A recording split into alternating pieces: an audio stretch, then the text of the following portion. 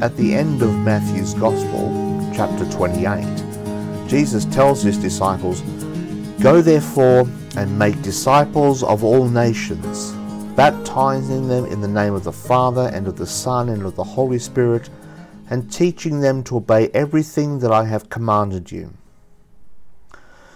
In the 4.5 months of 2021, thanks to the direct intervention of Pope Francis, there has already been some significant changes in the understanding of officially recognised formal ministries in the life of the Catholic Church. In January 2021, thanks to his apostolic letter Spiritus Domini, the rather arbitrary restriction on the admittance of females to the formal ministries of lector and acolyte was removed through a change to Canon 230, Section 1 of the Church's Code of Canon Law. The amended canon will now read, and I quote, "Laypersons who possess the age and qualifications established by decree of the Conference of Bishops can be admitted on a stable basis through the prescribed liturgical rite to the ministries of lector and acolyte.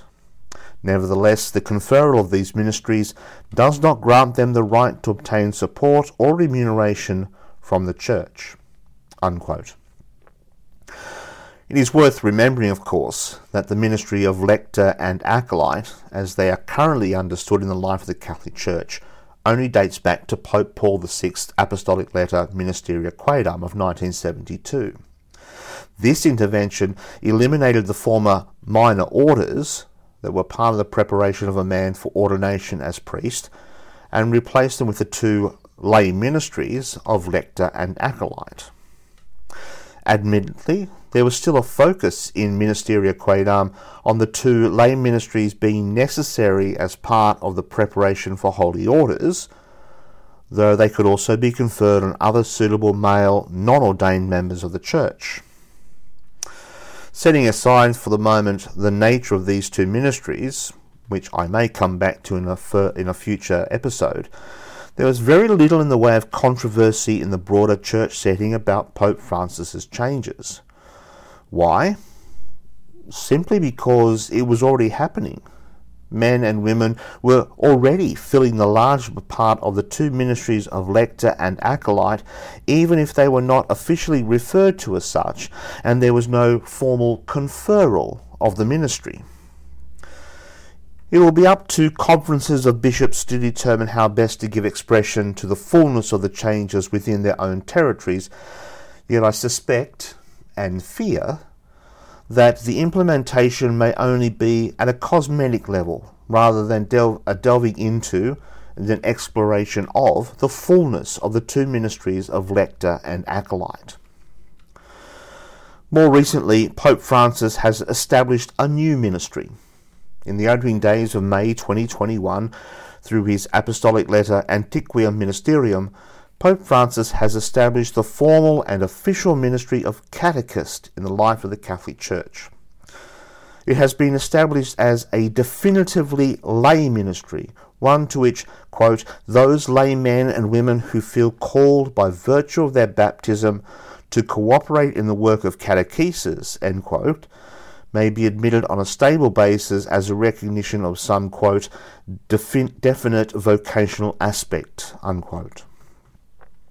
Again, the reality of the new ministry of catechists will only come to full expression once conferences of bishops take up Pope Francis's invitation to determine, quote, "the necessary process of formation and the normative criteria for admission to this ministry," end quote. And the question of the practical expression of the new ministry and what it might look like is still some way off. And so I finally come to the point of this column, and the reason why I commence by quoting what is often referred to as the Great Commission of Jesus to the disciples.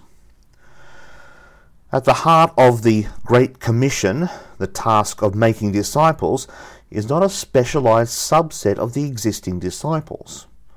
The commission, the task, is given to all disciples, regardless of who they are, because they have first heard the word of God and been called to the continuing task of personal and corporate conversion of heart and life. It is not something that belongs to only some in the church, therefore, but something that belongs to all in the church, and does so from the moment of baptism.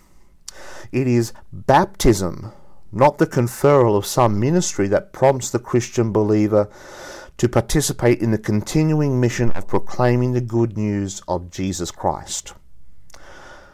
Or at least it should be. One of the concerns I have already heard expressed in several places about the advent of the new ministry of catechist, and which I suspect extends to the broader availability of the ministry of lector and acolyte, is about the clericalization of the laity of the church. At the heart of my concern about this is a concern that the conferring of these ministries on certain members of the church, after they have been selected, vetted, educated, and formed, will give permission for other members of the church, those on whom the ministries are not conferred, to simply not be involved in the continuing mission of the church. In other words, the professionalisation and clericalisation of ministry will permit the baptised members of the church, those who have been anointed as priest, prophet and king, as we hear in the rite of baptism of children, to abrogate the missional responsibility that is theirs by baptism. Mission and ministry will become the task and responsibility of a special class within the church, rather than the task and responsibility of the whole church. Now granted, individual members of the church will exercise their priestly, prophetic and kingly responsibility in a variety of ways. Some will be called to do so on a full-time basis, either through the reception of holy orders or the conferral of a lay ministry. There will be others who will serve the mission of the church in other ways on a full-time basis that are not connected with holy orders or a formal lay ministry. Yet the responsibility for mission is not and cannot be limited to those who have received holy orders, been instituted into a formal lay ministry, or been employed by the church in some specific role. The advent of the changes by Pope Francis to the availability and breadth of formal lay ministries is certainly to be welcomed. They suffer, I believe, because they are not firmly established first and foremost in a well-developed understanding or theology of the priesthood of all believers. As such, there is a distinct risk to be faced by the Church in light of these changes, a risk that might further entrench a passivity in the members of the Church when it comes to responsibility for and involvement in the mission of the Church to proclaim the good news of Jesus Christ into the world.